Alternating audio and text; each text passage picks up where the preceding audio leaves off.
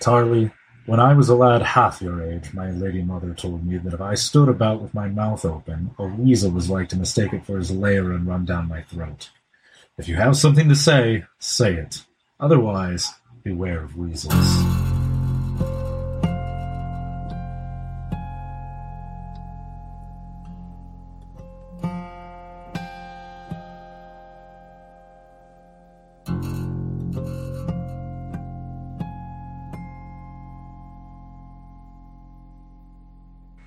Hello, and welcome to 2C1C, a Game of Thrones living card game podcast founded in 2010 by myself, Will Lentz, Greg Atkinson, and Brad Zeiler. These days, my co-hosts may differ, but we're generally pulling from at least some familiar core voices. Many thanks go out to Fantasy Flight Games, George R. Martin, Card Game DB, and Josh Woodward for the CC licensed music you're hearing now. This is Season 5. All right, guys, this episode is actually going to be a little bit different. We're going to jump in with some guest hosts for a little bit of a special topic we had going on here in a moment. We don't have a regular intro, but I wanted to go ahead and welcome you guys to Two Champs and Chump episode 208. Of course, I'm Will, generally known as Kenan. We're going to have some good stuff coming up here this episode, but I also wanted to give everyone the heads up that they should be on the lookout for some changes coming with the show. With the 2.0 relaunch fast upon us here very soon, we have been working on some new things for the show, some different features, some community projects that we think will be good, just a variety of things. You will probably hear more about it very soon. I think I'm close to getting most of it wrapped up, probably say 75% done at the moment. Astute fans of the show may have already seen bits and pieces and hints here and there. So be on the lookout, guys, for future developments. As well, for future developments, I want to go ahead and pre-prop the Kingslayer Top X elimination event at Game of Thrones. No, it is not an official Gen Con event for Game of Thrones, but we are following up with the actual Kingslayer event that FFG is running, which will be entirely Swiss. So some of us here in the community are banding together to get things organized to host an actual top elimination so that we can play things out to determine a true and final winner the way FFG normally would. So props to Chris, Dennis, and Aaron for helping out with that particular project. We will let you know more as we go, but we've got some plans in the works. So if you're listening and you're going to be there competing, hang around so we can keep things rolling from there. And last, but not least, I, unfortunately, by myself, have a little bit of news to drop on you guys. Now, I know the House Baratheon spoiler article dropped this week, and I'm as shocked as anyone else to see that they are the Neil faction this time around. My beloved Lannisters have lost it. I think we already knew that from the Lannister preview article. But it's interesting to see where it went now. And as I saw someone point out the other day, it seems interesting that FFG seems to always put the kneeling or exhaustion into the yellow factions in their games. Both Game of Thrones 1st and 2nd edition and Tau in Conquest. Okay, so it doesn't hold up so much in, say, Call of Cthulhu, but it's still interesting nonetheless. We've seen some interesting cards. I won't sit down and go through all of them, but I think Baratheon is going to be a force to be reckoned with in 2nd edition, and so I'm going to have a very, very hard time deciding which one to play. We'll probably hit on it in a little more depth when I have some co-hosts available with me, but the special guests this week threw our timing off a little bit. Now, what I do have is a preview card for Baratheon. Our exclusive preview card is an attachment It's a 2-cost unique attachment. It's Lightbringer. Has the Relore and Weapon traits. Attaches to a Baratheon character only. If attached character is Stannis Baratheon, he gains Renown. And as a reaction, after attached character gains 1 or more power, stand it. Limit once per phase. So I think that is actually pretty sweet. It's interesting that it harkens back, I think, to first edition Baratheon by giving the character kind of a pseudo form of Vigilant, which is pretty sweet, I think. This may be a reasonable option for some power rush. And the fact that attachments return to your hand in second edition means that this can keep coming back. Now, the catch is, of course, you're going to need Stannis alive or someone else that already has Renown to begin with for it to go on. But that seems like it could be pretty useful. Extra use out of these large, beefy, 6-7 cost characters is going to be key, I think. And with Stannis' ability, as we saw in the preview article, to keep all but 2 characters on each side of the board from standing, this Lightbringer is going to give you even more of an edge when you have that ability active. And you're able to stand a couple characters and then also keep standing, hopefully, Stannis with Lightbringer to make sure that you have the character edge above and beyond going forward. So there's the spoiler, guys. We'll have that image up for you probably tomorrow after you listen. Without further ado, our Symposium.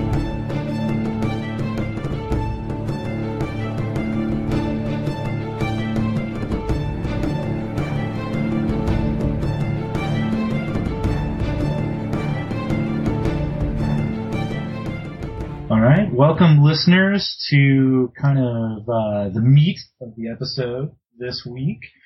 We've got a special treat for you guys, several guests. I want to throw some props out early here to Aaron for brainstorming this little symposium and simultaneously slop that bastard for bailing and not actually participating in it once he brainstormed it. No doubt. There you go. So we've got some guests in with us. We want to do kind of a little Q&A type thing here with some of the more renowned deck builders and players in the game these days. Get a little feel for where they have been and are currently at in first edition, and where we're headed into second. So tell you what, let's hit up a little bit of an introduction for everybody. I'm sure most listeners are probably familiar with some of you guys by now, but I'm imagining we're getting a little bit of an influx of new folks as the summer goes on. So let's roll through here. I'm actually probably going to start with Greg, since his, first name comes first in the alphabet. I don't know. It's as good a starting point as any. How about the fact that he's supposed to be one of these champs on your show? Supposed to be. Founding member of the podcast. There you go. Hey, lately I have been on over 50% for probably the last 2 months. Yeah, he's been really consistent. He's stepping it up. I appreciate that.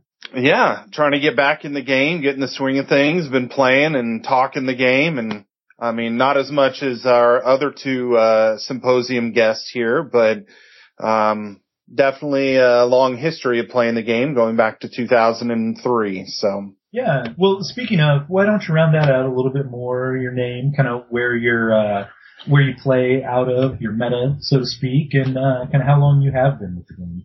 Well, picked up the game in 2003. I live here in Southwest Missouri, so been playing with the group in this area. Have been fortunate enough to win 2 Joust World Championships and also have been at 2 other final tables and lost. That's pretty good run. Kind of about it. Won a few regional trophies, but only about a quarter of what each of the other symposium guests have won. But have just been playing this game for quite a few years. Sweet. Oh, yeah, I guess I should say my full name, Greg Atkinson, also known as Dobler and the creator of My Agenda. My Agenda. And Flea Bottom.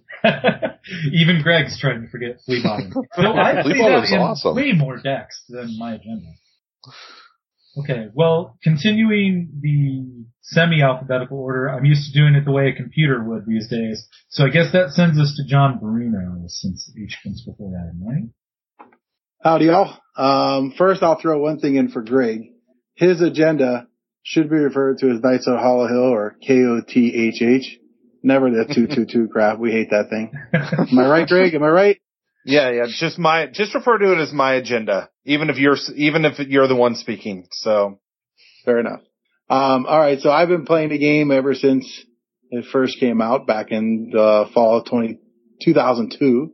I've played in the very first World Championship that they ever had. They had almost 100 players in that first one. And it's pretty cool to see how many people are still around from even that top 8. Like Nate actually made the top 8. He lost in the finals to Casey. Nice. I was in the top 8. Zoomane was in the top 8. And that's for the top 8. And, you know, we've all had lots of success in lots of ways of the game, but I lost to Casey in the first round of top 8. But anyway, I won in 2005 and made the final table in 2007 and lost that.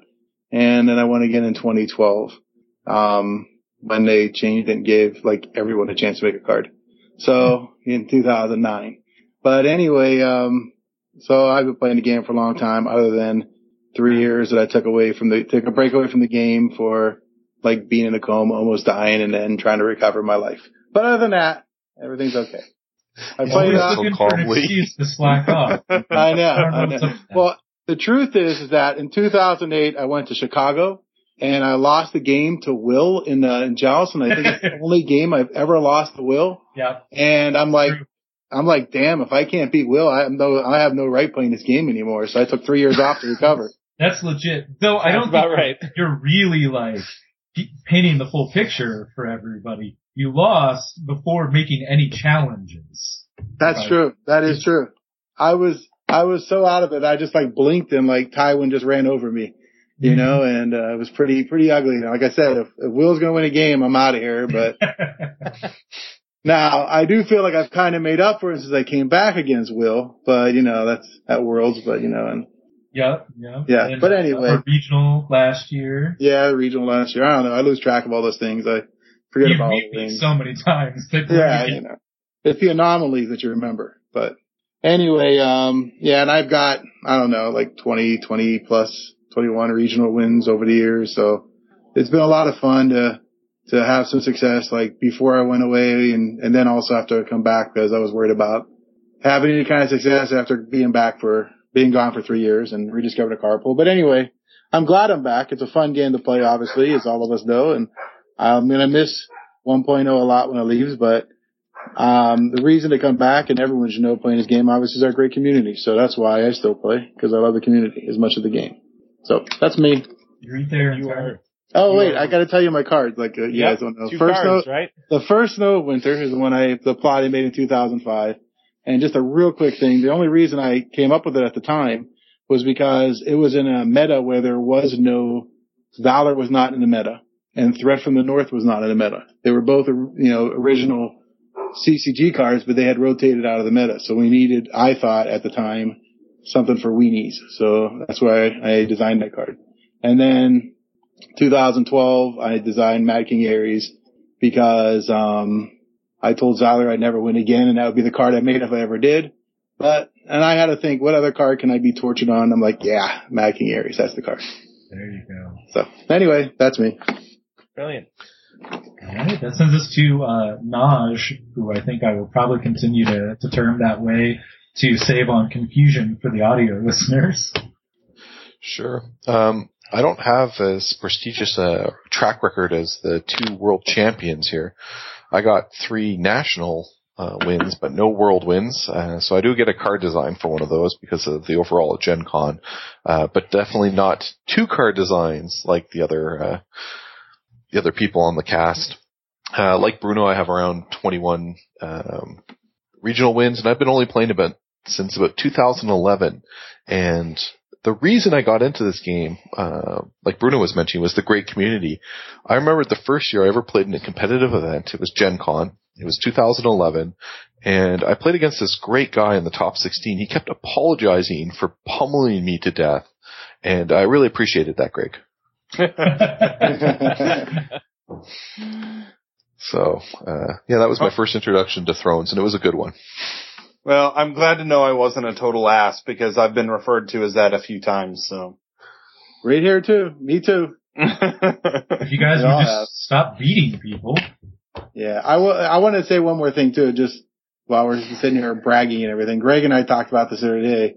Greg, what was the number we came up with for the final table at Worlds? Well, John and I, despite having made it to the final table multiple times, have actually never played at the final table. So there are just as many final tables at Gen Con that have included me or John than there are tables that have not included me or John.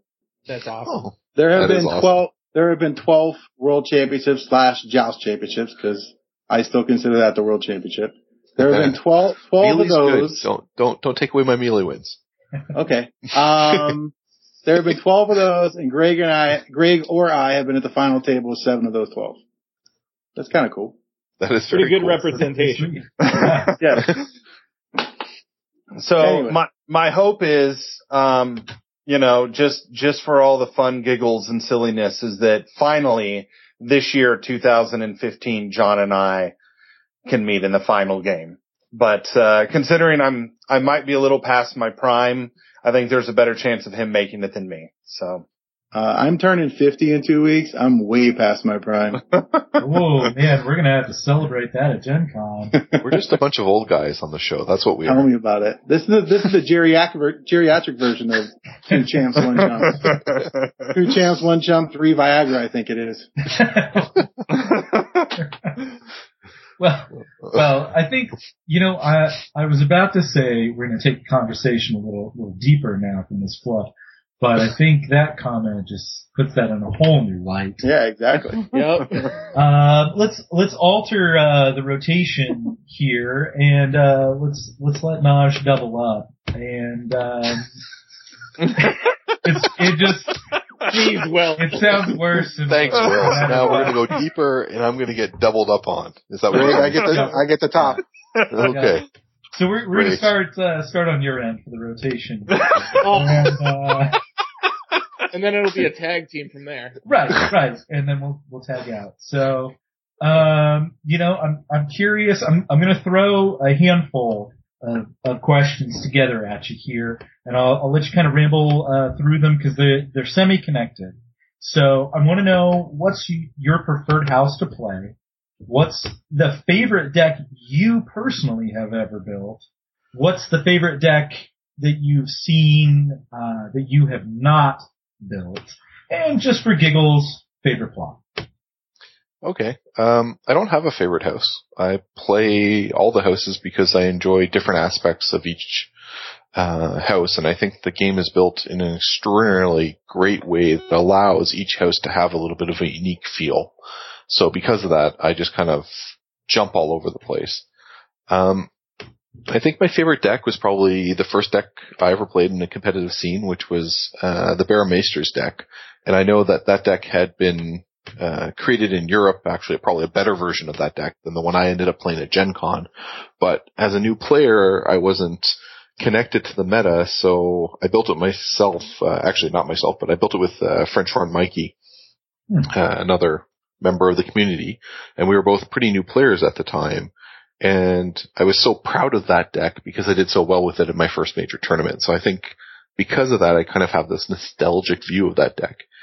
And the best deck that I ever played against that, I thought was so cool was actually the deck that knocked me out, which was the deck that Greg was running, where he was using the Viper's Bannerman and Narrow Escape to get just insane card draw. And I remember looking at that and going, that is just a piece of art. And after he beat me with it, I was happy to have played it. So it's not very often that you lose a match and instead of going, oh, I'm so mad I lost, you said, wow, that was so cool. And that was it for me. And at the time I didn't know, of course, that Greg had been a world champion previously and was a big name in Thrones because I was so new to the community. So that was a very positive experience for me. My favorite plot, John, this one's for you. I think it's First Snow of Winter. I think for a section of Thrones, it really defined how you built a deck, and I think it still does in some ways. You have to really always keep that in the back of your mind. If First Snow becomes big in the meta again, then those weenie characters have less value, or you have to run Forgotten Plans to counter it. And John Bruno's always saying that plots are so integral to Game of Thrones, that they're so important.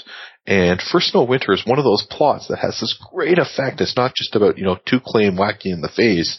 It has this great effect that really shapes the game, and because of that, it's probably my favorite plot. Awesome. Well, I think that was a good rundown. Let's keep the rotation going. Kick it over to Bruno here. You want me to run back through the questions, or think you're pretty solid on those? I think I got them. I will see if my senility holds up or not, but I think that my favorite deck that I've ever played, well, all right, I'll start with the house because that was your first question. Crazy enough, even though I have one, I've played Targ in Worlds twice, and I'm 2-0. But I've played Lannister more often than any other house at Worlds, and I did make the final table with it once, but Lannister is definitely my favorite house to play. Card draw, money, economy, control, all those things is what I love about Lannister. So, also they're devious pricks, and I like to be that way too. So, I do probably relate more to Lannister, but I've had the more overall final success with Targ. So that is my favorite house to play is Lannister. My, favorite deck that I've ever played, obviously has to be the House of Pain deck that I played in 2012. That was after, I came back from the game like a year into the game. And I even remember the night before, or 2 nights before World started that year, I was playing a couple games with Nate, and I told Nate, I said, Nate, I don't know if this deck is going to win, but it's definitely the funnest deck I've ever played. I feel really good about it, but I don't know if it's going to win or not. And so I just loved all the, recursion that was in the deck, the draw, the control, everything was part of that deck. And I really, really liked my plot deck a lot for that deck. That's probably my favorite deck I've ever built and played. Although my second one, which is actually probably a really close second, is Martell Hollow Hill that I won a 2013 regional with last year, including beating Bloodthirst before all the stuff got restricted, because Ariane and the river plots and all the control you had in that deck was so much fun, because I really do love plot manipulation. So that's a really, really close second, because there were so many answers in that deck too. So answer decks are always the most fun. Those are my 2 favorite decks I've ever played. My favorite deck I've ever played against was another Hollow Hill deck. It's amazing. 3 different Hollow Hill decks here. But it was Greg's Martell Hollow Hill. Yeah. The 2-2-2. Yeah. So to me that would be 8, since I'm a math teacher. That was like 2 cubed, so I'll just go with that. But I think Greg's deck that he played in 2011 when he lost Xyler in the finals and he should have beat him was the Martell Hollow Hill deck. Hollow Hill deck he had with all the reinforcement events was really, really a lot of fun to play against. He did beat me in the top 8 that year. And again, I think he beat me because of a plot choice. He made a good decision on the very first turn. And I played Fear of Winter and he played Valor and killed my characters, and I was boned after that. And that's why I said it's so great about Thrones is plots can win or lose games. Just how you build your plot deck and playing them at the right time. So he took both of us out that year, and we both think that his deck was the best one we ever played against. Exactly. Isn't that fun? Okay. That's interesting. And, I know.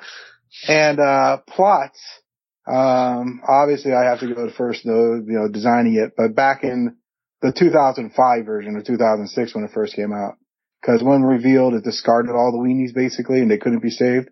Mm-hmm. I love that version. And, the current one is amazing too. And like John said, I do think it's meta defining, but, it combines so well with my agenda. Exactly.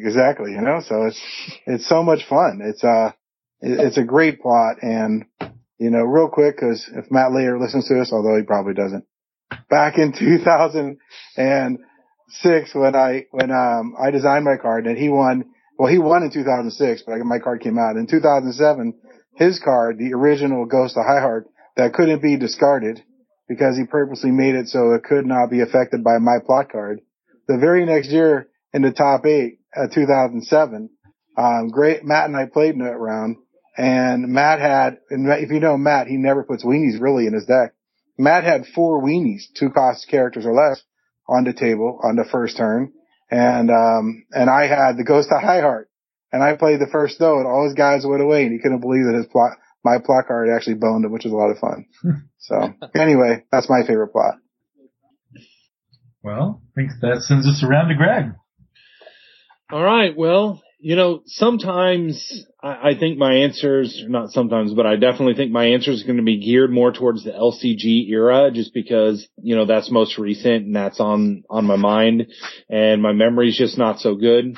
Overall, I would say my favorite house, though, over the years has probably been Targaryen.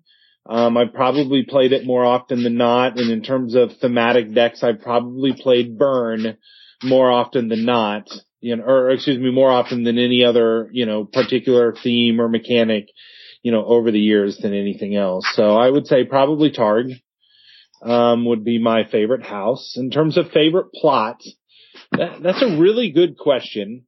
And I think for nostalgic reasons, my favorite plot is going to be a CCG plot that most of our listeners won't know, but it was one called Recruiting Season.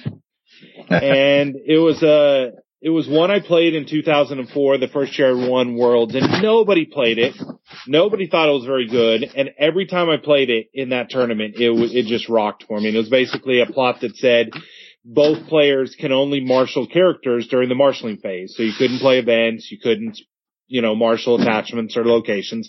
And because I knew I had it in my plot deck and they didn't, then, I was always able to use it to great effect for me and hurt my opponent. So I would say that that's maybe one of my favorites for nostalgic reasons. Plus, I can't say first snow winter since the other two guys just said it. And, in terms of favorite deck, interestingly, these guys have mentioned one of them. It's probably my second favorite, which is the 2011 Martell Knights of the Hollow Hill. One of the reasons why it's my favorite, because everyone that tried to play the deck afterwards didn't have the same success. And so I constantly was told, Greg Atkinson wins decks with crappy cards that aren't very good. Like when people refer to the reinforcements and stuff like that. So that was neat. And I did like that deck a lot, but I would say my favorite is one that actually started with John Bruno, which is the 2013 Knights of the Hollow Hill, Greyjoy deck that after that event basically ended up getting 4 cards restricted and another 2 got House Targ only, so they couldn't be played out of Greyjoy. And that was that, Greyjoy Knights of the Hollow Hill character light deck that basically just recurred Rhaenys Hill every turn. And interestingly enough, that is the only World Championship event where I went undefeated in Swiss and then crapped out in the finals. I've never been undefeated in Swiss in any other event other than that year, and was the number 1 seed and then lost to the, 16th seed that year. But I loved that deck. I loved that deck because I was playing a different game. Other people were trying to, do the normal, a little bit of control, win challenges, claim. And I'm like, no, I'm just building up this huge location base and I'm going to kill your dudes through Bungled Orders and Valor and Westeros Bleeds and Storm the Gates. And then I'm just going to reuse your dudes turn after turn after turn with Rhaenys Hill. Loved that deck. It was super cool. And it started, Bruno was the one who actually got me going on that deck. He sent me the first deck list on it. I ended up changing 10, 15 cards that we talked about over a month or two, but loved it. So from here on out, though, guys, I think we are going to loosen things up a little bit with some questions, get a little different discussion going. With some starting points. I think I'm going to let Tommy kick it off with these because he brainstormed all the good questions, which is all of them. Well, jeez. A lot of pressure, Tommy. All right. Yeah, I know, right? Jeez. So we'll start with these questions, and I guess we'll throw it out to one person at a time, and then you guys can chime in as you guys see fit. But maybe we'll throw this one to John first. Where do you start when you're building a deck? Is it with your house, the theme, restricted card, plots? Where do you usually go to? I'm assuming John is me, Bruno, just to make sure, right? Because all right. Well, I mean, because there's Dark Knight, but okay. So I always, like I said before, is like if I know, I don't have a favorite. I mean, I did say I like playing Lannister the most, but I don't have like anything I ever feel like I have to play. I like to try everything. And so, you know, if I start with a house, I say, okay, here's my house. And then I go and usually look at the plot deck next. Because like I said earlier, and I've said it many times before, I do feel like a good plot deck can overcome a lot of, not deficiencies in a deck, but at least disadvantages you have in certain situations if you build a good plot deck. So I try to build my plot deck next based around that house or idea I'm trying to come up with the deck. And then I'll start pulling, like there's probably a good 30 cards. You name a house, there are a good 30 cards that are going to be in every single deck of that house. You know, once you count triplicate of a lot of stuff. And then the other 30 is what really makes or break that deck, what makes it different. And that's where I hope you try to supplement things with the plot deck. So that's what I usually do. I usually I have that core set of 30 cards, whatever, and go from there based around my plot deck. Very cool. What about you, Greg? I think for me, I tend to try and start with an idea. And I would say that most of the time that idea is very focused. Like, I don't necessarily say I'm building a burn deck. I think a lot of times I'll find 2 or 3 cards and they may be a plot. They may be, you know, cards in the draw deck, but they interact with each other in a way that interests me. And I think many people that play me often will know that I just don't play the standard quo decks very often. Even if I know Lanny Neal is kicking everyone's butt, I won't play Lanny Neal. But I'll find an idea that interests me, and then I will just start with that idea. And it might be 2 or 3 plots that work together, like First Snow of Winter plus Rule by Decree followed after it is a strong combo. And I may say, I want to build a deck around that combo, you know, or I may say, I love Bran Stark with Hand of the King on him, you know, and so I want to build a deck around that combo. So generally what I do is I start with an idea and then I stretch out from there. Sometimes it works and sometimes it doesn't. And I do something very similar to what Greg does. I get a concept, and from that concept I start building a deck. So my concept might be, you know, I want to do burn out of Lannister, or I want to, you know, make a tower barrack deck. And with that, I would start building and choosing the best house to accomplish that, the best plots to accomplish that, and then kind of build the deck. Sometimes I have simple concepts, like I want to build a Stark deck that kills stuff. I mean, that's pretty generic Stark, but, you know, if that's the mood I'm in, then that's what I'll build. Makes sense. So I'll throw this one to Greg first, because I have a feeling where the answer is going to go. Do you always build to and stick to a hard cap of 60 cards, or do you feel flexible enough to go over that frequently? Well, I'm notorious for I'm notorious for big decks. And how big was the one you won your first title with? Well, Worlds that year was 67, but then in 2006 when I got second place, I believe I had a 70-plus card deck. But that was I think it was like 78, 79, but it was a tutor-oriented deck. Back then, Stark had a lot of search effects.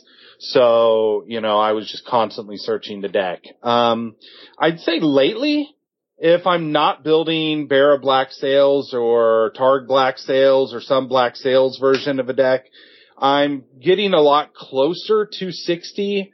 But over the years, I've not been a stickler to it, no. What about you, Naj? I'm more of a stickler, I think, than the other two guests. I know that though John Bruno's a math teacher, he doesn't really care about all these, you know, hyperbolic calculations and stuff when it comes to deck building. For me, I try to follow that math. Now, I'm not a stickler at sticking to 60 specific cards, as long as my chance to draw in the key cards that I want stays the same. So if we have, 5 cards in the deck that I think are the key cards because, maybe they do similar effects even though they have different names, then I'm okay going to 62 or 63 cards as long as I can accomplish whatever that task is for my deck. But generally I try to stay at 60. And Bruno, tell us why you ignore sabermetrics. Well, again, like John said a little bit, but also Greg too, the other things you do for your deck is add other stuff in. Like take a card like Much and More. That gives you another chance to search your deck. Obviously plots. I mean, Greg said, Stark used to have lots of search plots because they're really hurting now for search plots. No, they're not. But anyway, I don't know. I've never really stuck with 60. Maybe because I'm greedy. I want this card and I want this and I want that and I want this. So I think I'll just have it. And that's what I usually do with my deck. Plus, I'm a pile shuffler like a lot of people are when they shuffle their cards. And I usually use piles of 7. So 63 has been my magic number for like the last few years because that's a perfect 7 goes into 63. So I got 7 piles exactly of 9. Now that makes sense for a math teacher. Yeah, it is. That Exactly. sounds like numerology. There is mathematics in it. There is mathematics. If I get that one extra, and it sucks when you play with a House of Dreams card, and I still have a 63 card deck because that one starts off, and I'm like, oh man, what do I do now? So sometimes I go to 64 for that, just to make sure I fill that slot up. But I did win. Up the cheat. Yeah, you can't do that. So, but in 2005 when I won, I did have a 64 target deck, and in 2012. I ran 63, which probably was not the smartest idea because in a Hollow Hill deck, you are setting yourself behind more because you're not getting a setup. Where if you are getting any kind of flop at all, you are you're looking at more cards. But at the same time, when you run Hollow Hill, I think you can put better cards and you can eliminate some of the crap that you have to put in a regular deck to ensure a decent flop. Absolutely. So I'll throw this one to you, Naj, first. Philosophically, do you think building to have answers to the current meta or building to surprise the current meta better approach? I like both. I mean, I think surprising the current meta is about building an answer to the current meta. Being able to call the meta when you're building a deck is probably one of the most important things you'll ever do, especially currently, because the meta, in my mind, is extremely well balanced right now, that every house kind of has a shot from a different build or two, and being able to call or determine what you think everyone's going to be playing at a major event like Gen Con goes a really long way, because then you can bring that interesting janky deck that you built that might be able to counter those decks. And so that basically goes to the point where if I'm building a Stark deck and I think everyone's going to bring Stark, then building a few things in that can beat those other Stark decks is probably important. I know that's like the opposite of several big, like if Corey was on the show, he'd be saying, never build with a bullet in mind. But one of the decks that I took to Gen Con and I got top 16 with, and then Alex went on to get to top 4 with, was actually called the Silver Bullet for a reason. It's because we had all these answers to these different decks in it, and we would search them out using Black Sails. So I'm okay with the Silver Bullet once in a while, as long as you can call that meta right. I mean, putting a bunch of bullets in your deck that you're never going to have a use for is completely horrible. So, it's kind of a risky maneuver. Makes sense. I really think that that's the key, that, a Silver Bullet is valuable if on its own it's still a quality card. Yes. If it is only in your deck to deal with certain situations, then now it's a cruddy card. Now, don't get me wrong, I have still done that. My 2009 deck was a winter deck, and I ran red Warlocks in a Greyjoy winter deck. And I did that. Back then, there was not many ways. There was really one, the Raven search plot, to, go get White Raven out of your deck. So my thought was, it just gives me one extra chance if my opponent makes it summer for me to turn around and make it winter again. So, but in general, you just can't have too many cards in a deck like that. Otherwise, you are watering it down so much that when you draw that in every non-Silver Bullet situation, it's going to harm you. Now, I do think that there is another side of it that you mentioned, that there is the surprise effect. In my years of talking with Nate, he used to always call it the buzz. That there's always a deck or two at a major tournament that there's just a buzz about. That, it's enough different, it's enough unique, or it's enough challenging that all those people are talking about it. Like, oh, did you hear so-and-so's playing this? Or did you hear so-and-so's playing that? And it just, all of a sudden, there's this general buzz about it. And the reason why is because it makes your brain twist a little bit. Because if someone's playing a card you're not expecting, it changes the game. If you're playing against Stark and they put a card in Shadows, you're reasonably sure it's Mira. Maybe it's not, but at that point in time, you are at least planning your game expecting Mira, And if in games where things don't meet your expectation, it can mess you up, or likewise, if you do something to your opponent that messes up their expectation of gameplay, it can mess them up, and there is value in a game for that. Yeah, that's a really good point. Did you have anything you wanted to jump in on this one with Bruno?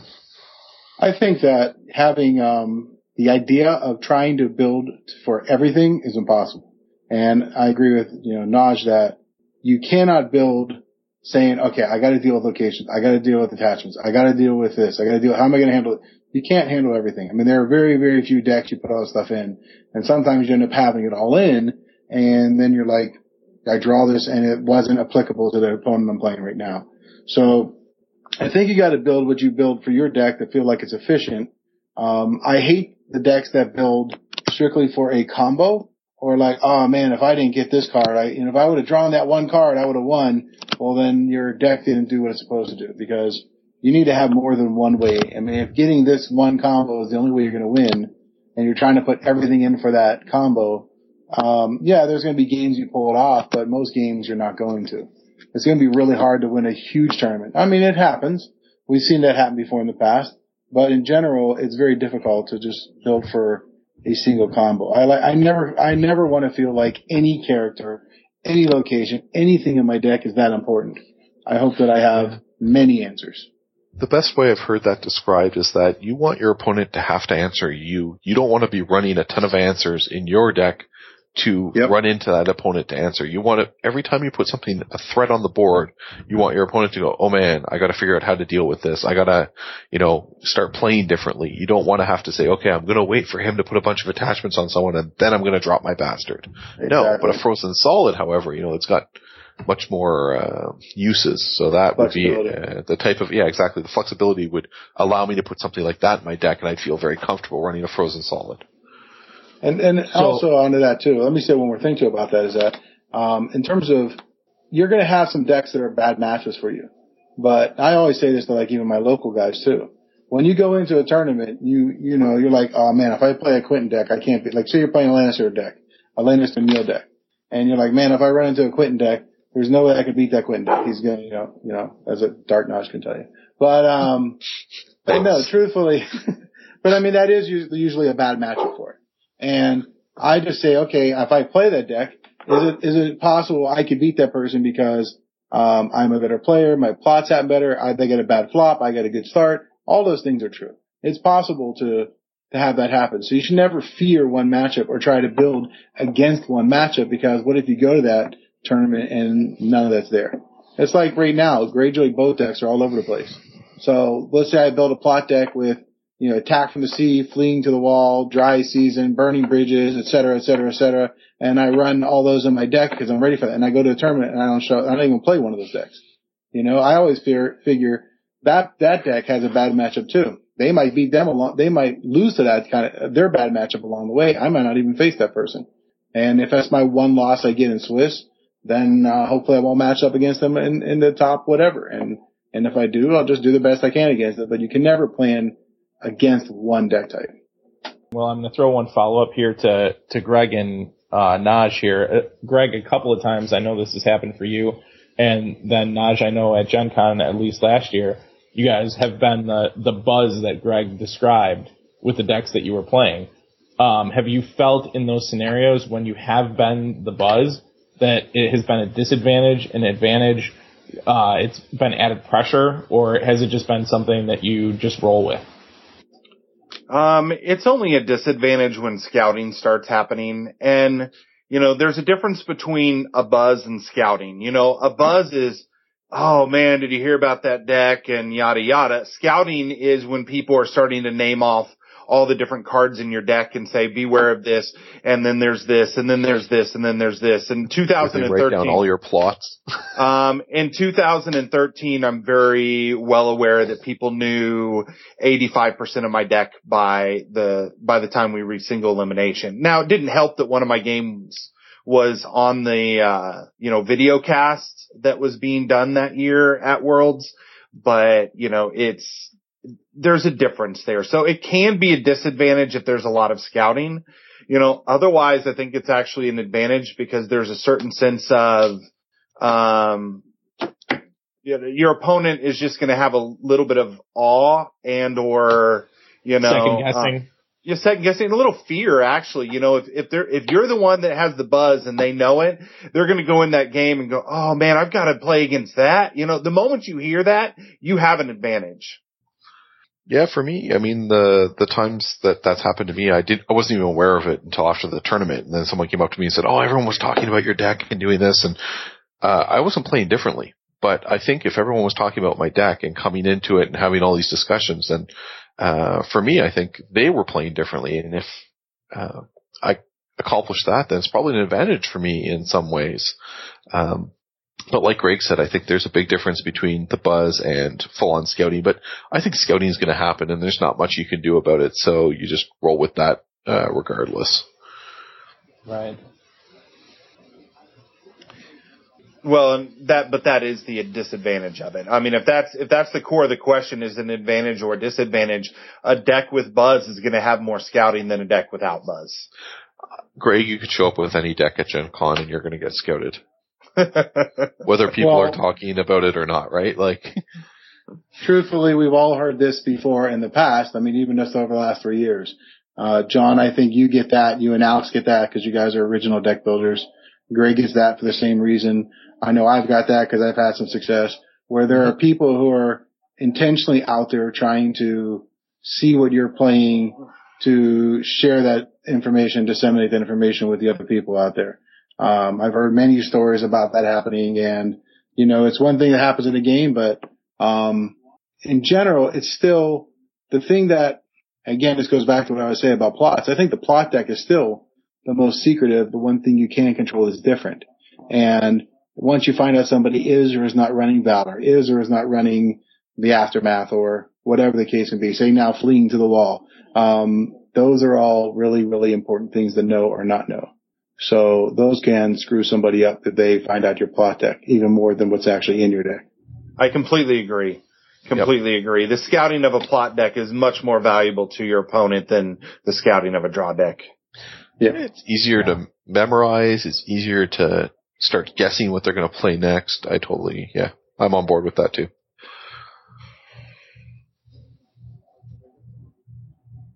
Okay. Well, I think maybe that sends us on to the next question here, which actually ties into the scouting a little bit, since, that kind of winds up being a bit of a group effort when people start communicating that information back and forth. I'm curious, from a deck building front, if you feel it's better done alone or as a group.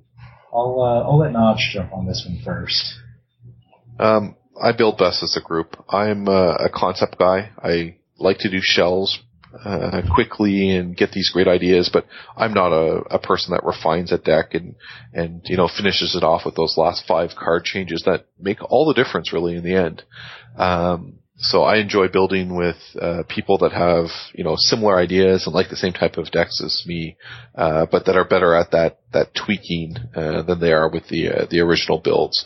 So for me, I think I wouldn't have been as successful at this game as I have been if it wasn't for the help of all these people that ended up tweaking my decks for me or working with me on these decks. So I definitely like building in a somewhat group setting. I don't want 50 people or anything, but 1 or 2 other people I really find helpful.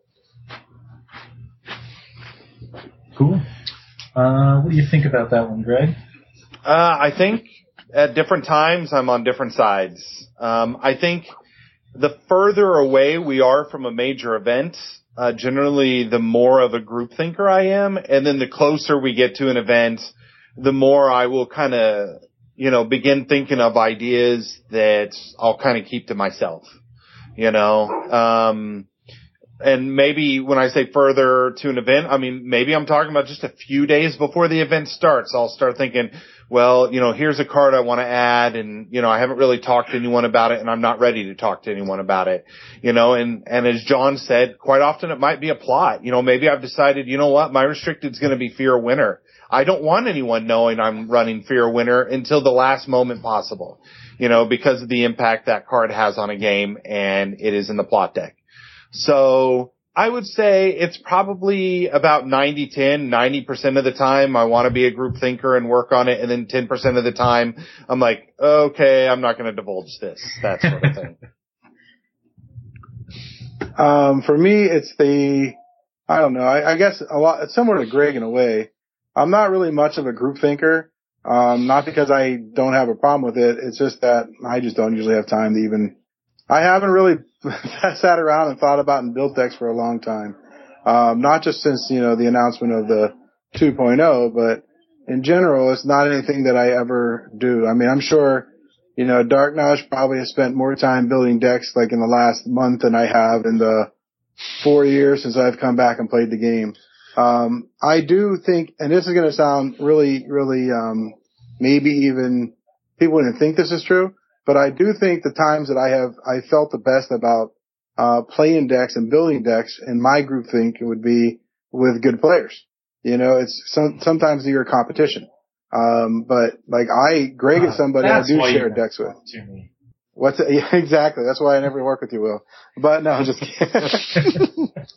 But no, I feel like, Greg is probably, I would say the two people I have shared my decks with the most and worked with the most over the years were Greg and John Krause out here in Southern California. And those are John just because he's a good friend and we're close by and we share a lot of deck ideas. And Greg because I respect him as a deck builder and a player. And I think that, and a little bit over the last few, say 6 months or so, I mean, I've talked to John, Andrews here about a few decks and worked on some stuff, and that's where I think you get better at. Not just building decks and being afraid of your competition, but sharing the decks with those people because they're going to really give you some good ideas. I mean, I have, and I'm sure we all get this. Greg gets this a lot. I'm sure John gets it all the time too. I get people send me decks all the time. Like even this past week, I spent more time working on people's decks this last week than I have like on my decks for the 2015 year. People send me decks and a lot of times if I'm bored and don't feel like working on my life, I'll look at people's decks and, sometimes that'll even motivate me to do something on my own, but I'll give them some ideas too. So I don't know. I don't have as much time or I'm not as motivated enough to go like on AGA Cards or Card Game DB, listen to the podcast and, I wish I did. I wish I was motivated enough to do that stuff. Maybe that'd make me a better player. But, I just kind of get an idea on my own, build it from there, and then, when I go out and play locally, I'll tweak it from that way. But that's pretty much what I do. I'll speak a little bit to what John is saying there in that one of the things I've noted about John and playing with him or watching him play games over the years is John is one of the most fundamentally sound players. And I'm not saying he doesn't ever make mistakes, but most of the time if he does make a mistake, it's like a third or fourth order mistake. It's one of those things where after the game he's like, yeah, I should have done this instead of that. And I'm like, man, John, that is so deep in the order of mistakes that most people wouldn't even consider that a mistake. And so, I probably have even played less than John. Will, you'll know this, that there are times when I kind of just phase out of the game for like 4 or 5 months, and I'm pretty much good for nothing. And people will send me decks. I mean, Tommy used to send me decks, but I think he got tired of me saying, yeah, I'll look over this. And honestly, I haven't looked at a single Game of Thrones card in like 2 months, so he probably just got tired of sending me decks because I was good for nothing in terms of giving him feedback on it. So, but I'll tell you what, you've taken a couple of them and had success with them. So yeah. And I think and maybe there's some follow-up questions here in terms of the actual gameplay, in that there is a nature of being good at this game that goes beyond deck building. I think there kind of is a follow-up that we had planned. It's kind of parallel to, I think, where you were heading without quite going to exactly the same point. And that's just expounding on whether, when you're getting ready with a new deck for a tournament, do you build that in advance with a lot of reps and testing, or do you stay up till 2 a.m. the night before in the hotel room throwing the deck together? Well, yeah, for me, I've done both. 2009 was the night before. Both years I've won Joust were built the night before, and then the two decks that I said were my favorite, 2011 and 2013, those were decks that had reps that I had built weeks before and worked on. Same kind of thing for me, as Greg. The deck that ended up getting me my card design at Gen Con was one that I had played at regionals a bit and then taken to a tournament like the week before Gen Con and ended up playing that. So I didn't have a ton of reps with it, but it was something that just felt right. Now, on the other hand, I love testing. I love playing the game, right? So if I have an excuse to play the game 20 times with the same deck against good players, I'm going to take that excuse. So, if I can con Alex or John Bruno, or if Greg would ever get online, then I would take that excuse to get, as many games against them as I could. I try to play people from New York and, Southern California and all over the world if I can. And I'm hoping that this year before Gen Con, I'm going to be able to make it out to New York in person to play a bunch of games with them, because I love the community as much as I love building decks. And I think practicing with the community is just such a great time. Right. You got people there in New York, Dave Stroms, Dan Strohall, there's a lot of good players out there. And, that's why I said you can't be afraid to take your deck and I'm going to be totally secret about it. I'm not going to let anybody see it. You're going to get better by playing against good players. I feel like my area out here in Southern California has grown a lot. We have really strong players out here.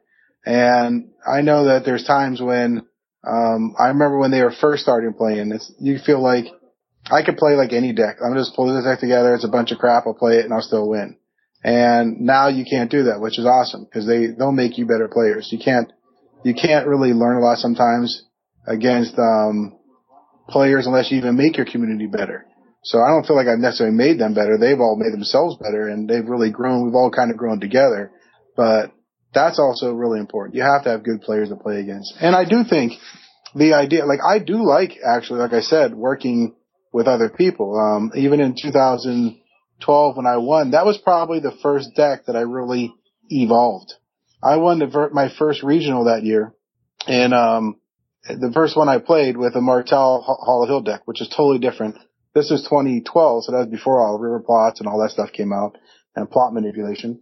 And so I decided I want to do something different. And I remember Nathan Bradley down in Tennessee said, "Hey, I'm working on this Targ Hollow Hill deck. You want to help me out a little bit?" And I'm like, "Sure." And I said, "I'll play it for my next regional."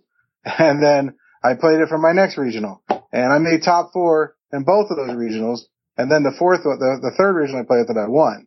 So I was feeling pretty good about it, and I just kept tweaking along the way. And then it's kind of like what Greg talked about with the Hollow Hill Greyjoy deck that we had. I sent him a deck list, and by the time you played it, there were, 15, 20 cards different in a deck.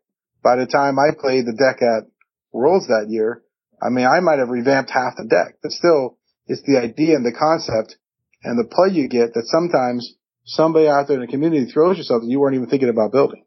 So that's kind of cool too. You got to do that stuff too. And this weekend I have a regional, and 3 days from now?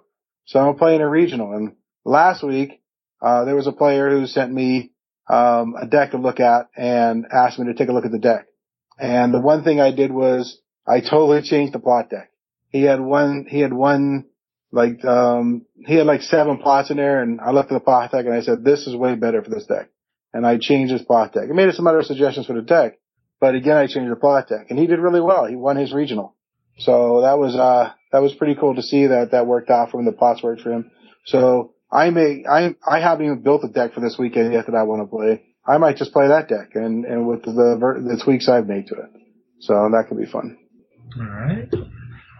Well, I think jumping over here, we've got another kind of more general question. I'm kind of curious, just general feelings on agenda versus no agenda.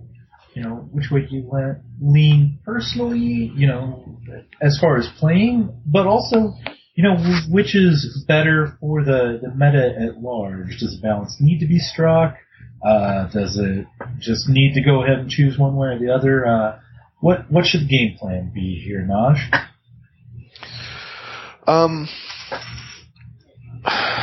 Where do I like no agenda decks. I like agenda decks. I don't have a preference between one and the other.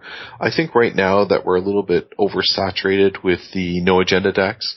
They've been striving for a couple years to bring no agenda up so that it would have, equal representation, or at least maybe 30% of the field would be no agenda, I think is what they were striving for. And I have a feeling like that they overshot that a little bit. That no agenda got a little bit too good on the backs of things like Summoned by the Conclave and Alaris and some of the other no agenda tech that's out there, to the point where, Cavalry Flank's been around forever, but right. Just some of the other little tweaks and twists that they've brought in, the char agendas. I was there where they introduced no one really plays with Kindly Man, but the Kindly Man and Quentin and the rest of them. And for me, that I think because they overshot that, you're seeing a little bit too much of it, and because of that, I'm sick of seeing them. I'd love to see FFG come down and change the no agenda just enough so that it became more in line with that 30% that I think they were originally targeting. How they would do that, I don't know. Maybe you restrict summon, maybe you hit Alaris and some of this other no agenda tech, but I'd like to see that happen personally. It's like if you see any agenda too much. Remember when we saw just the Maester's Path all the time, or Summer, Kings of Summer all the time? You get sick of it after a while, and you just want to see something different. Okay. Greg, what do you think here? This may be very similar of a follow up for you and Bruno, having played in the CCG. Do you have a different feel on where that balance should be? Well, I'm definitely an agenda person. Naj, like you mentioned the 30% mark. Do you have some information from FFG that was their goal? 30%. Honestly, 30% to me that was seems my gut high. feel. Okay. I don't like a field where 30% of our no agendas, considering our card pool. Now, come the launch of 2.0, I'm sure that's going to change, but considering we have so many agendas right now, 30%, of one particular situation, whether it be 30% of people playing one agenda or 30% playing no agenda, which for all practical purposes now, no agenda is an agenda because of the benefits you get from it. Okay. I mean, Summoned by the Conclave changed it. It really was the card that changed no agenda, because now all of a sudden you have a plot that benefits you and doesn't benefit your opponent, that, in a way that does impact games. The interesting thing about Summoned by the Conclave is the higher the percentage of no agenda decks get, the lower the power level that actual card is, because if you are playing no agenda and running that plot and your opponent is playing no agenda, now they get to search as well. But I personally would like to see the no agenda representation be about 10%. And then I would love to see equal representation of all the other agendas. I think right now we're seeing, the highest level, is it HOD? I know, Naj, you probably know the annals better than I do. I think HOD is first, and then, Aloof and Apart is second, and, I don't really remember what's third, but. For me, I think Aloof and Apart's probably just because it's one of the new shinies, so a lot of people were playing this regional season just to check it out. Right. And I think that's starting to settle back down now. You're seeing a lot less of it. Like Conquest was last year. Yeah. People want to try stuff, which is cool. So, I just feel I'd rather play agendas because I think they add personality to a deck. Well, I feel like Greg. I personally like agendas a lot. I mean, to the point where I do think agendas are great for the game because it gives you variety. You can look at how many different, you play a Lannister deck with no agenda. You play a Lannister deck with Maesters. You play a Lannister deck with Power Behind the Throne. Those can all be different builds. Then, like the Seasons ones were actually really cool too. To make somebody sees like Baratheon and they're playing Winter, or Greyjoy and they're playing Summer, and those are kind of cool things. So I like the varieties you get from the game. In terms of agendas I've played, I've tried to really play all the agendas over the years to see how much I like them. In fact, this tournament season, I've been playing a lot of agendas that I've never played before, because there's a few I've never played before. I'd probably say my favorite agendas of all time, obviously Hollow Hill. Another one of my favorite agendas is the Kindly Man. If he counts an agenda, which he really does. I love playing with the Kindly Man. Start no agenda, then turning into Kindly Man is awesome. I really like House of Dreams. House of Dreams has been a lot of fun to play with. Again, just the change in that deck building you get with those things. And Power Behind the Throne. Those are all probably my favorite ones. I've always hated Bloodlust. Bloodlust is terrible. Just bad for the game and just a terrible card. I've always hated Bloodlust. I don't think I've ever made a good Heir to the Iron Throne deck. Lately I've put too much pride in it and it ends up hurting me. But there are a couple other ones. Knights of the Realm. I see those. Knights of the Realm is a perfect example of a great agenda. Knights of the Realm is a great one because it's double sorted. You know, you could really benefit from it, but you can also get really screwed by it. You know, Power Behind the Throne, same thing, you know? I've always self-regulate. Yes, those are the best ones. Yeah. Those are the best agendas. As soon as they start to get too good, then other people play them, and all of a sudden in the mirror match, it's horrible. Right. So. I do like that they're self-balancing. I did kind of think of a follow-up here to that as we were going. Bruno, I know you have dabbled in some Netrunner. I don't know if either of the other guest hosts have. Nope. Are you talking about the new Jinteki ones? Well, like sideboarding, or not necessarily those in particular, but just that the identities in Netrunner serve a very similar function to the agenda card type in Thrones. Exactly. But when I sit and look at them, you know, for comparison's sake, it seems like the Netrunner identities are more inventive, maybe is the word that I'm looking for here. They push boundaries in gameplay and encourage different deck building just pretty much across the board in interesting, unique ways. Does it feel to you like it does to me that a lot of times the Thrones agendas fall into this same trap in first edition of just being, well, what's the new way I draw my extra card this time? Oh, definitely. I feel like it can be that way. Like I said, the creative ones that really could be, you know, good or bad for you, those are the best ones. But some of them are kind of, you know, like we played CCG. So seeing Siege of Winterfell compared to War of the Five Kings, you know, that was, you know, kind of like I hate Siege. I know Grace had a lot of success with Siege, but I hate Siege. But yeah, I would agree with that statement, Will, with what you're saying. All right. Well, back to Tommy then. Yeah, so we've talked a little bit about cards that are meta-defining, things that are ubiquitous, things that are just you have to always be considering.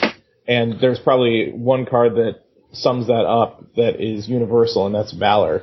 And so what we wanted to see is, have you ever gone to a major event and made a deck without Valor? Yes. Maybe start with Naj on this one. Yes, I have a few times. And I don't think Valor's, especially nowadays, it's not as neat as it was. We have other types of resets, like for Snow, like Aftermath. I mean, we have the Pale Mare. I don't think I've ever played with that in a major event. But it's there. Wait till you see my Gen Con deck. I would love to see the Pale Mare be useful. But I don't think Valor needs to go in every deck. And you've seen some huge wins. The person that comes to mind for me is Jacob from, Jacob the Giant Underpants. And the reason he got that name was because he was consistently not playing Valor in decks that he was winning, 60 plus person, events with. So, I don't think nowadays that Valor is, needed in every deck. It's definitely still important, and you're still going to see it in 80% of the decks, and it still defines the game. But yeah, it's not a have to have. My 2004 championship deck did not run Valor. 2006 runner-up deck, Valor was not legal. But I think most major tournaments since then I have run Valor. I think John mentioned it. There was a point in time in the CCG days when Valor was not legal. There was an alternate plot, I think called Winter is Coming or Winter Has Come that had Storm? No. Winter Has Come is correct. Yeah, it had an others trait just like Fleeing to the Wall does now. Fleeing to the Wall is a carryover from the CCG days. And you had to have at least 2 other plots in your used plot pile. And then it killed all characters and couldn't be saved. So it was a stronger Valor, but you could see it coming from even further away. So, and it did at least have claim. It was a 3-4-1, so it had claim. But Greg's right that, once somebody let off with 2 others plots, you knew that it was coming. And that's why, partially why I built created my agenda my plot at that time, because we needed another reset that wasn't just building up to that, committing 3 cards for that Valor. But I feel the same. Oh, go ahead, John. Go ahead. No, I was just going to say to Greg that I seem to remember a year at Worlds where you took a Lannister deck that was very similar to one that Kennen built, and you got all the way up to the cut. And the only reason you didn't win your cut game was actually because you weren't running Valor, because you were running Wildfire instead. That's quite possible. Yes. Yes, indeed. I 100% remember that. Okay. And I would say that was a pretty bad decision of mine, because anytime you run Power Behind the Throne, I told you repeatedly that it needed to be in there. If you run a deck that trashes somebody's hand, then you absolutely should run Valor. That's just a rule. Sorry. It's in the the rule book. I've seen it in the FAQ. It says that. It's on one of the pages. You should probably ask Hines, since Alex knows everything in there. But, yes. But no, I agree. It's funny. I remember saying this before, way back in the old CCG days, but even when I came back in 2011, Greg and I had a conversation about it. I might have said it on one of your podcasts before too, Will, is that I always felt I was never going to play a tournament game without Valor. That I want to have Valor in my plot deck. And there have been times over the years when I chose not to put Valor in the deck. And one of them, by the way, was a Power Behind the Throne deck and a kind of a rush type deck. And cause you figure, well, I'm going to win with rush or I lose. But, if I had actually put a Valor in, I might have actually won a couple games that I didn't. But that was before. Now there are quite a few other resets that you can get away with. You do have First No, but the Aftermath is huge, because the Aftermath is even better than Wildfire for sure, but even Valor. If you're behind in characters, by the time the Aftermath goes, and usually with that 7 initiative, you can get to go first. So you're 3-on-3 character-wise, and if I just go down to my 3 good characters, or marshal in 2 or 3 good characters, and you're at 3, and I get to attack first and potentially kill one beforehand, you don't necessarily need Valor. Valor is good nowadays if you just want to kill one particular character. Like, they have a Viper on the table, he's not duped or anything, and if you play Aftermath, he's still going to be on the table. So that's bad. But in general, Valor's not that great a plot anymore. And that was one thing I did recently, last month, where I played. That was probably one of the first regionals that I ever went into without playing Valor in my deck, and just playing the Aftermath with the Lannister House of Dreams Manor deck I played. And I never needed Valor once that whole day. So, I think you can definitely offset it nowadays. Very interesting. It'll be interesting to see if it's in the core set or not. For 2.0, absolutely. Yeah. And so we've got one last question here, and it's kind of less impactful given that everybody kind of has a feeling that an FAQ is coming pre-Gen Con, but at least to give listeners a a perspective in terms of the way that you guys evaluate a meta, understand how things work, the way that your minds operate when you're putting a deck together. If you had to make a deck today for a legitimate tournament, how would you evaluate the atmosphere of the current meta? What would you feel that you were compelled to answer? And what areas do you feel like you could exploit? Maybe have you just take us back on it, John. Okay, well, I think that I would build. I talked to Greg about this earlier this week. I was thinking about building a Lannister deck that had like all these location kill cards in it. Really playing attack from the sea and fleeing to the wall and burning bridges and dry season. And just play Lannister because you get the control of characters too. So you control all the, like every turn you basically playing a plot that messes with locations. And you'd also be able to control characters too. And if you did that kind of a deck, that would be a lot of fun. And I think it's probably pretty meta defining. But what's going to happen when you play those, like the decks that don't really run lots of locations? And a huge field like Gen Con, there's going to be a lot of those decks. So you kind of maybe take the one or two decks that you think are really strong and build against that. Sometimes I just like to build like Greg and just say, I don't give a crap. I'm just going to build whatever the frick I think I want to build, and I'm going to play that deck. And if it does well, fine. If it doesn't, oh well. And, so I don't know. I guess that's kind of where I'm at in that position right now.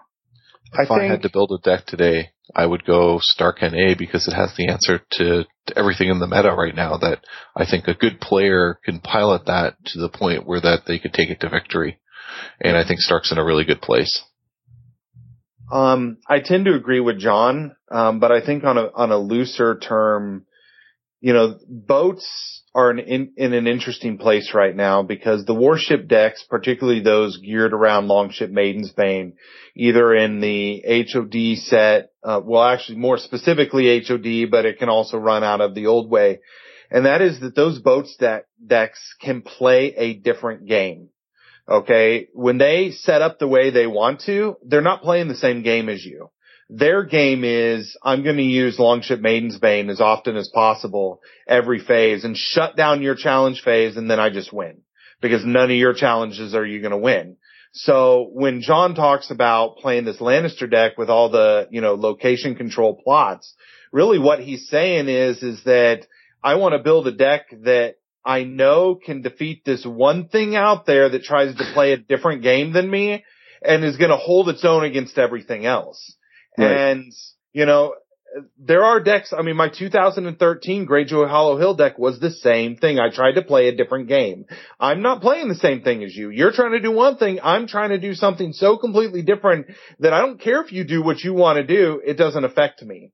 Okay. And in a way, boats are that right now. So even though I completely agree with Darknage that the meta game overall is in the most diverse place it's been probably in the history of the game, we still have a degenerate deck type out there that if you don't have an answer for it and it does what it intends to do, you lose. And that's what warships do right now. I agree, and that's one of the reasons I would actually run Stark, because it has built-in answers. General Stark NA runs stuff like Burning Bridges and Dry Season already. Right. So it's not like I have to twist or change my deck to beat that deck, because I find what happens if you take a decent deck that you've been playing for a little while in the regional season, you say, I got to beat these boats, I'm going to change 3 of my plots. Well, now you can beat the boats, but can you still beat the other decks that didn't change themselves to fight the boats? And that kind of puts you in this weird rock, paper, scissors where when you find a deck that you're playing the same game as, you're not as effective because you had to counter the boats. And it's one of the reasons I hope they do something about the boats when they hit the FAQ, not just because they're strong, because people are beating them, but because they kind of twist or warp the meta in a negative way, in my opinion. And I also agreed with John, by the way, that Stark is the best build right now. I mean, I would not be surprised. John and I were talking about this the other day. I told him that I would not be surprised if like 10 of the top 16 decks at Gen Con are going to be Stark decks. I mean, with Frozen Solid, Mira, Cavalry Flank, Alaris, if you play her in the the no agenda deck. I mean, there's so many things you have. They have character kill and location kill. So they're just like the best overall all around deck. The one thing about them is they are kind of slow. They take a little time to build. So if you could work around that and get some kind of fast deck, you'll beat that deck. But so are location decks too. Location heavy decks are kind of slow too. So you gotta work around that. So I think Baratheon actually, crazy as it seems, could be the real surprise one, because you know how many crappy Baratheon decks win on the second turn? A lot. Oh, I got Stannis out. I'm a really good player. You know, it's like I won a game with a Red Viper. What happened? He killed all my characters, but I still won. All right. It's like, you know, there are a couple cards that are like that you can win just because of all the round in Baratheon and win real fast. And so I think those decks could surprise people at Gen Con. Well, I think overall it was pretty good discussion here. Pretty successful. It was a lot of fun. Yeah, thanks for having me on. Thanks for joining us. Thank you guys.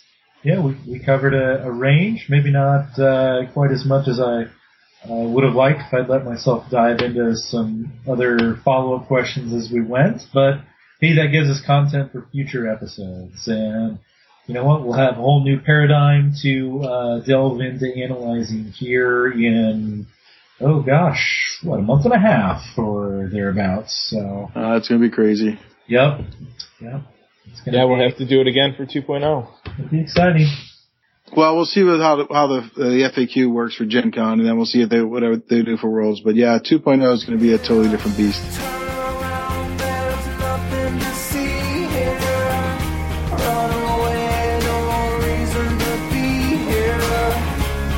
The ghost